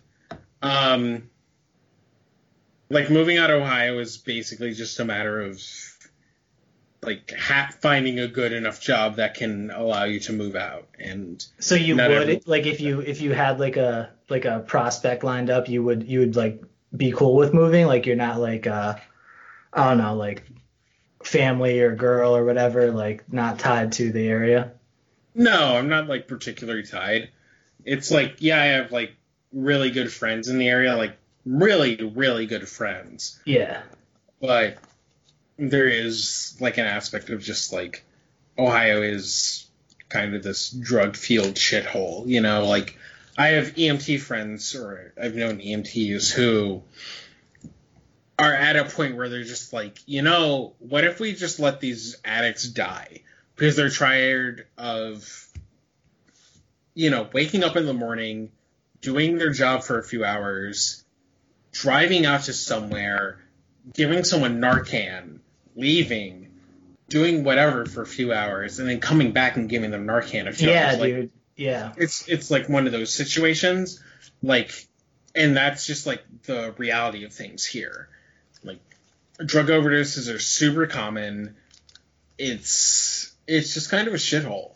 So, bro, we have that too, honestly, with the Narcan. Like, I've heard people from around here and like up in New Hampshire too, like EMTs arguing that same exact thing. Like, it's costing like an absurd amount of money because like the drug companies are fucking them on the Narcan or whatever, and like they're just resuscitating the same people week after week, like instead of like getting these people help or like doing something like that. I think that definitely is a knock on our healthcare and mental.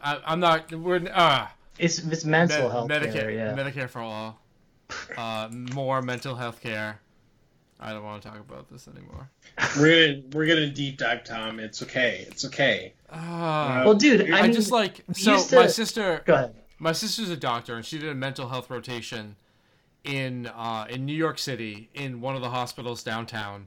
And I can't remember the name of the city, but it was the name of the hospital. But it was a big one, and she was doing her psych rotation, and she's like, we literally have these people who come in who need very significant mental health care, like long-term plans, and they're homeless, they can't afford it, and we just medicate them enough to get them out the door, and then they're back a week later. Yeah, like, dude. That's not the place that we should be in. I mean, so you didn't see Joker, so like a lot of that movie was about this, or you did? I saw Joker. Oh, okay. Yeah. Like, that was kind of like an underarching theme of that movie, but also like you used to live in Danvers. Like, that used to be a facility, and they're all around the country, man. Like, there were a ton of them in California, and now they're just not there anymore. Like, there aren't those places where the people who are like seriously, you know, have serious mental problems or like addiction problems or whatever. Like, maybe some people are coming out too, but like a lot of these homeless problems in these cities like Seattle and Los Angeles, like it's because we don't have these facilities, like these things anymore, like these public like necessities, unfortunately, for the human condition, right? Yeah, I don't want to get into it too much, but man, we got a lot of changes to make. Yeah, definitely. There's just like a lot of social progression to be made, and Ohio is not leading the way. Oh. Yo, dog, don't look at Ohio. Just don't. It's bad. Like, ooh. It is a very, like, overwhelmingly aggressive state in terms of just, like, Republican voting and just conservative ideals. Well, it's like the battleground. I remember driving through to go to Eternal Weekend in Columbus. It was the 2006 one. And drove from Massachusetts, and I just remember driving through just like a wasteland, like a abandoned warehouse laden, just miles and miles of places that used to have jobs and now don't anymore. And it's depressing. That's basically where I live. There was a GM factory that was like a pretty huge thing, and then eventually like that closed down. And that was a lot of the just economic stability for a lot of people, just GM existing. Yeah. And you know. Yeah, like in the city that I live in, we had GE. And there were a ton of people that were able to like graduate from high school, not go to college, but get a good manufacturing job at GE. And they cut back. And it's still a popular employer, but it's nowhere near the way that it used to be, where it literally employed the city. And I can just imagine in the Midwest cities where the manufacturing is just gone, that everybody's left with nothing to do, and how bad of a situation that is. Yeah, we have like some Asian glass company, Fuyao. But outside of that, I have no idea what's going on in terms of just like plant life and what have you. Well, Yeah. I think that there's this other aspect of like since 2015 or 2014 maybe, like everything's been turned up to 11 in this country, like just with politics. Like it's like a never-ending election cycle, right?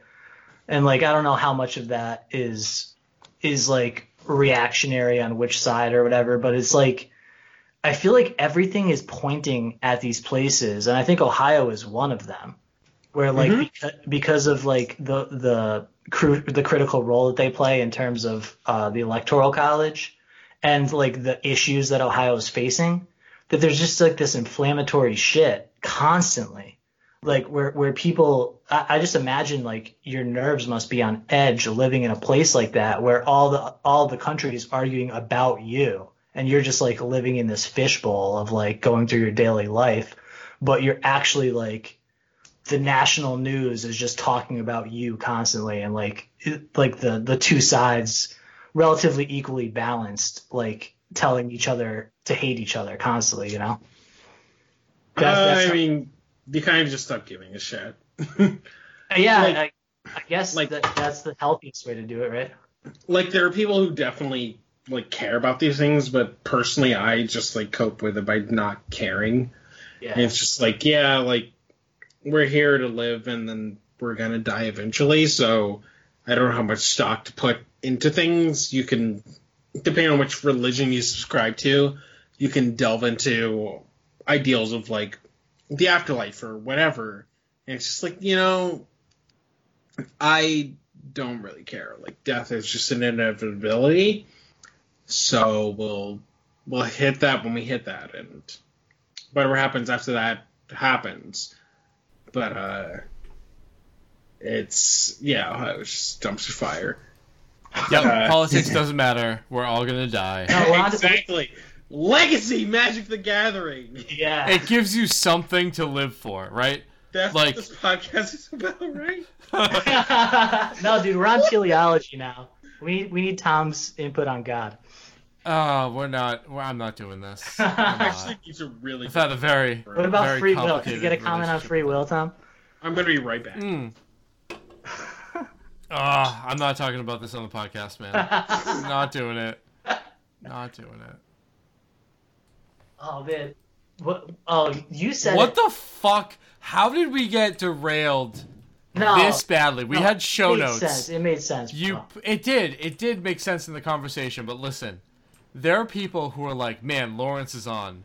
We're gonna get to hear about everything about Rug. I'm gonna have my sideboard guide tuned perfectly. Like I'm gonna know my 14th and a half card, and then we ended up talking about things that I was not prepared to talk about, because there are like completely different worlds that I don't have enough experience in to talk about, that I just got my fucking mind blown by.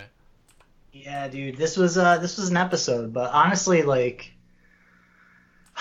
I think this is a good episode. Like, I'm enjoying it. Like, I think that we're all people, right? Like Magic players, and I don't know. There's this debate. Like you see people talk about like, oh, just skip the first 10 minutes of every podcast and you'll be better off because you'll get straight to like what you want to talk about. And there's other people who are like, I just want to hear the other shit at this point because I got into it because I was interested in this thing. But, like people like lapse as Magic players. Like that's what I always loved about like having Adrian back when Adrian was on Leaving Legacy. And sometimes they just have episodes that had nothing to do with Magic, right? Yep.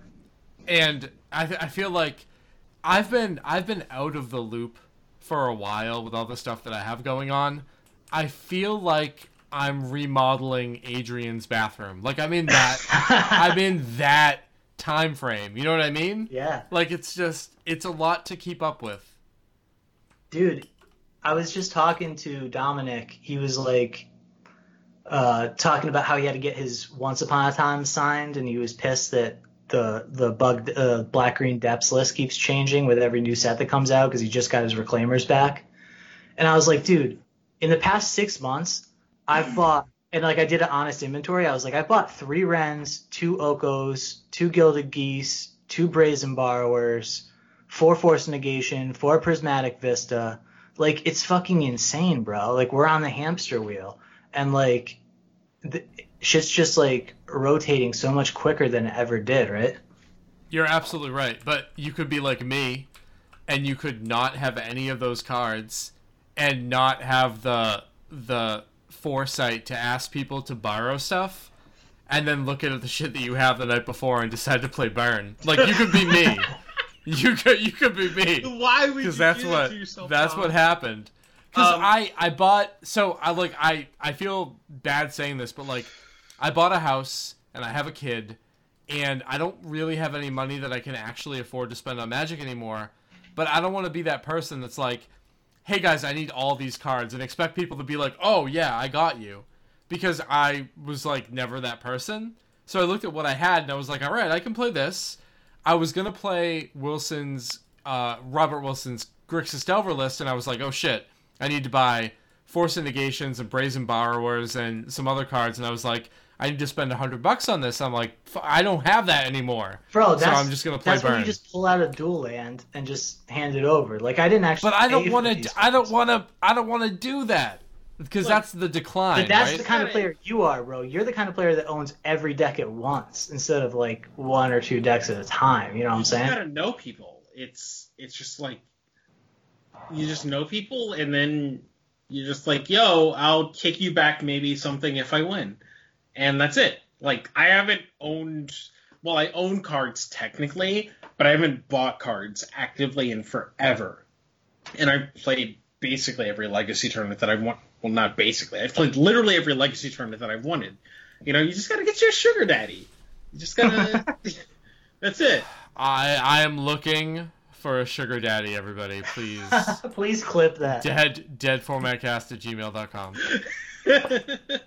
We will, if you're a sugar daddy, we will respond to your email. We won't forget. There's websites for that, bro. We gotta make you an account. Oh, no. We don't need that. All right. So, Legacy Evolution has been really weird because, there was a period where the format felt like it was really evolving quickly. It was just like, here's this thing, and people would adapt to it, and, the next week you would do this other thing. It was just like, oh man, this is standard. This is really exhilarating.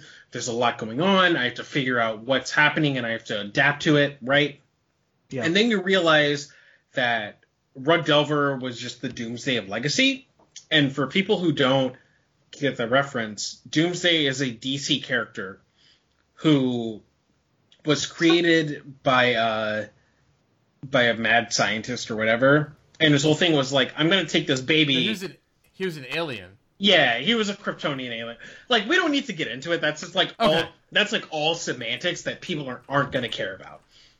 Basically, same race as Superman, and they were like, let's take this baby and throw it in the jungle and see what happens. And it gets mauled by a lion, right? So they're like, all right, let's scrape this dead baby off the ground and clone it and throw it back into the jungle. And it dies of polio. And they're like, all right, let's scrape this dead baby off the ground, throw it back in the jungle, and it dies of frostbite, right? And they were like, here's how we forcibly evolve a specimen. So Doomsday as a character isn't what you had in like the comic books, or not the comics, the movie where Lex Luthor was like, let me jerk off over the corpse of General Zod and make this weird alien thing. Yep. Like, I have the black. Talking about right now, Tom. I have the black bag Superman comic hanging in the room that I'm podcasting in right now. Excuse me, Tom. African American.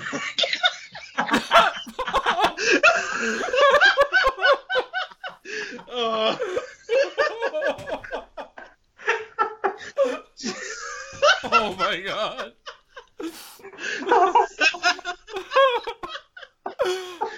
I can't. Oh, I don't know why you guys have me on, because like you always have the worst reviews when I come on. Because always, bro, that Lord's guy's like way too black for us. Like, yo, we definitely do not read any reviews, but your episode, one of your episodes, is definitely our most listened to episode. So we got that. What were you saying about the black bag? My wife just woke up because I was laughing too much. So we gotta. Yeah, right. I gotta quiet. It's okay. I'll keep carrying this episode. I can't laugh at that, even though I really want to, because I'm gonna wake up my kid too. Should have pulled out, Tom. You just gotta take 2 steps back. You gotta take 2 steps back. Oh. You know, that's all it takes. You gotta just 2 steps back and then fire. You know.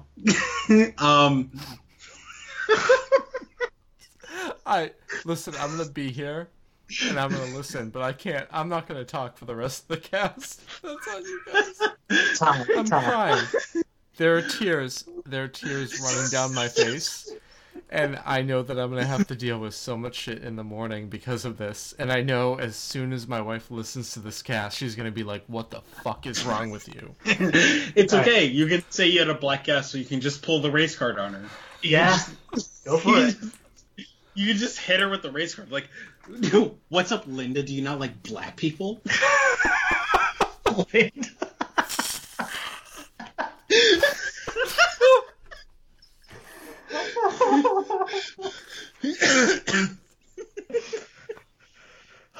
I feel bad. Tom can't laugh. Oh my god. All right. So what was I talking about? DC's Doomsday? So, yeah, basically Superman, some guy killed a baby a bunch of times and then like forced it to hyper evolve into like this monstrosity that like either adapted instantly to whatever you were doing or would punch you in the face. And that's what Rug Delver is, right? It's like anytime something pops up, either Rug Delver just finds some tech to evolve to just like answer it, or it's just like whatever, turn Rug Delver, punch you in the face. And that's what Legacy currently is. It's like the world versus Doomsday. And that isn't where you want to be. So it's kind of like Littlefinger from Game of Thrones. That's the only fantasy show I don't remember Littlefinger trying to have sexual intercourse with underage children, but or Doomsday. Doomsday trying to have sex. Dude, this tequila is hitting hard. Like I've drank more than half a bottle. Jesus Christ. Bro, since Tom can't laugh, I just want to say this. My dick is not 12 inches long, but it definitely smells like a foot.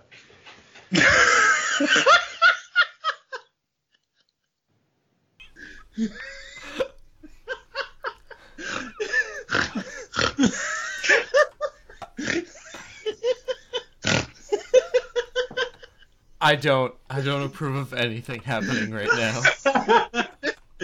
This episode's gonna be 1 minute long, and it's just be like, Rug Delver is great. That's it. That's the sound growth. That's the episode. Rug Delver is great. All right, we should wrap. Lawrence, if people want to find you on Twitter, how can they do that? It's just Jesus Christ. Weren't there other topics we were supposed to talk about? Nope. Nope. Congrats to Tom Cairns for the third Legacy League dump appearance with Snow Control. And yeah, that's it. That's everything. And Rug Delver wins 55% of his matches. Oh, jeez. Just give me a minute. Oh, Jesus Christ. Oh my God.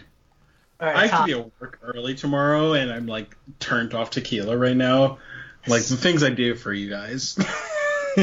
We appreciate it. I don't know how to close this episode.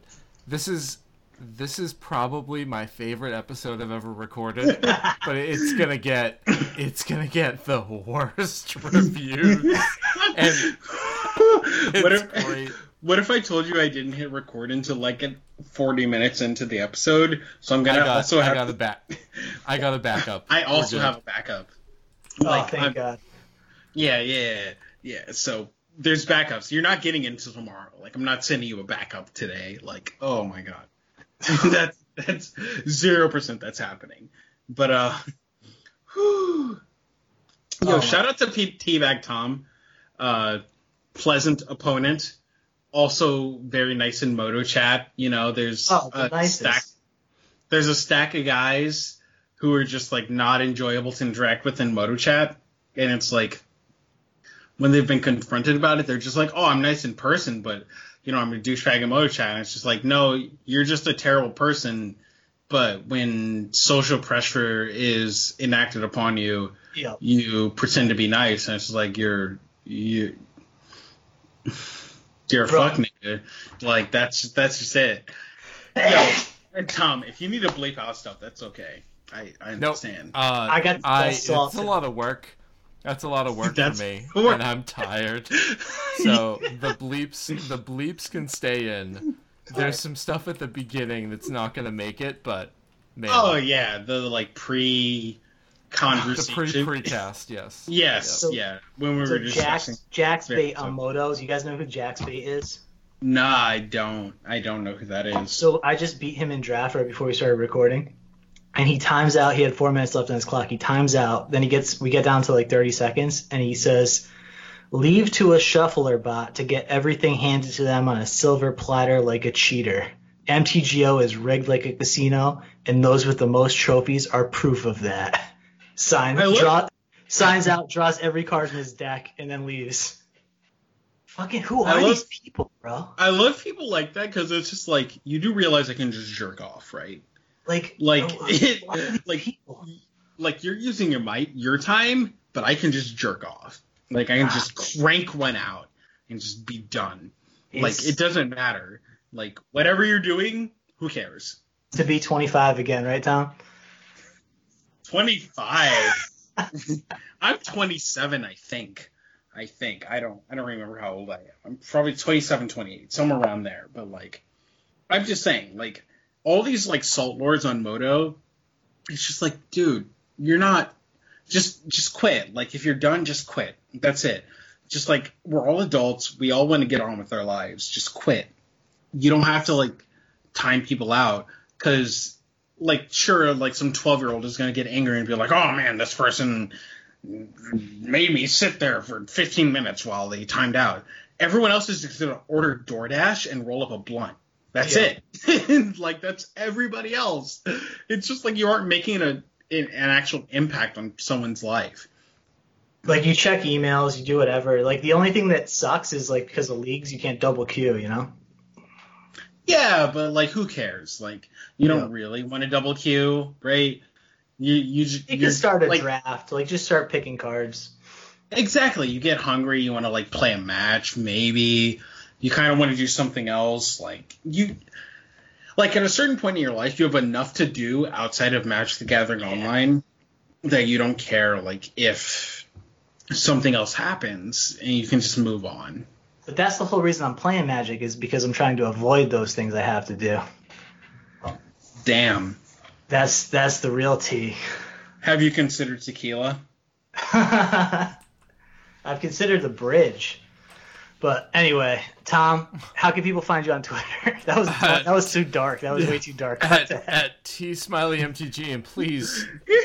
I would prefer if you didn't mention my skin tone in this episode.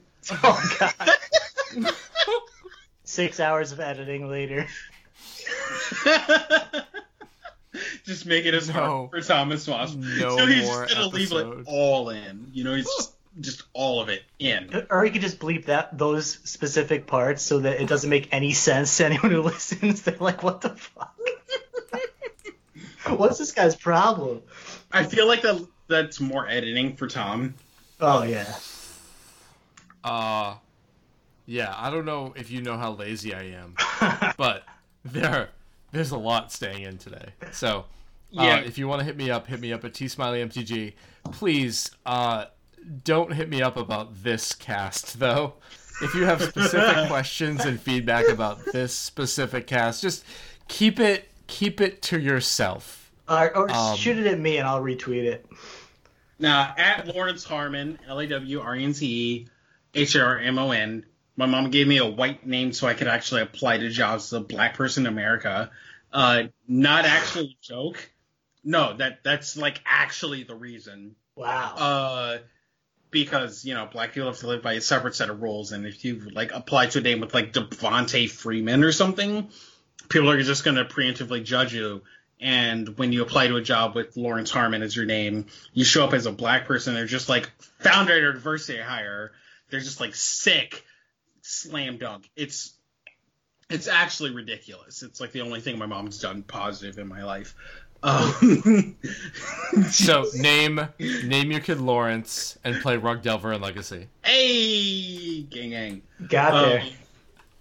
I also played Miracles when it's actually a playable deck, but the way Magic Design is going, it's just it's playable, but why? Ugh. Bro, but did you know that Devontae Freeman was a football player? Or was that just a combination of names? I thought of Devontae, and then I thought of Freeman because, the guy who did the voice acting for the Boondocks died recently, the grandpa. Oh, wow. So, I just thought of two stereotypical things. And, that's crazy, man. Yeah, that's just how that worked out. That's kind of how it sounded when you said it. You were just coming up with two names. My favorite football player is Marshawn Lynch. His video of run through a motherfucker's face is just words to live by. Just Marshawn Lynch is just my favorite human being. Even though I don't follow football, just everything. Every time I see Marshawn Lynch does anything, it's just yeah. Oh, he's the man. The thing with not hitting him on the head, when people score touchdowns, everybody smacks you on the head, or after every play, basically people smack you on the head. He had it so his teammates would not smack him on the head, and if they went to do it, he'd block them aggressively, just don't smack me on the head. He's setting up for the greatest lawsuit against the league of all time because he made such a point of protecting his head, So obviously in football you're gonna get CTE. Is that why Seattle didn't run the ball? I don't know. Look at other football players, right? You have guys who are just brain damage, murdering white women, brain damage, and then you have Marshawn Lynch, and it's just run through a motherfucker's face. That's it. That's what else? He was definitely one of the most unique characters that I've ever seen. All right. Well, with that said, I think it's a good time to wrap. What do you, Tom? You good? Gang. I'm good. All right. At Dead Format Cast, at Ian8125, at Lawrence Harmon, at Thirst for Cast, blah blah blah. That's a wrap. Tom is just trying to figure out how many niggas he has to edit out. What is? Oh my god.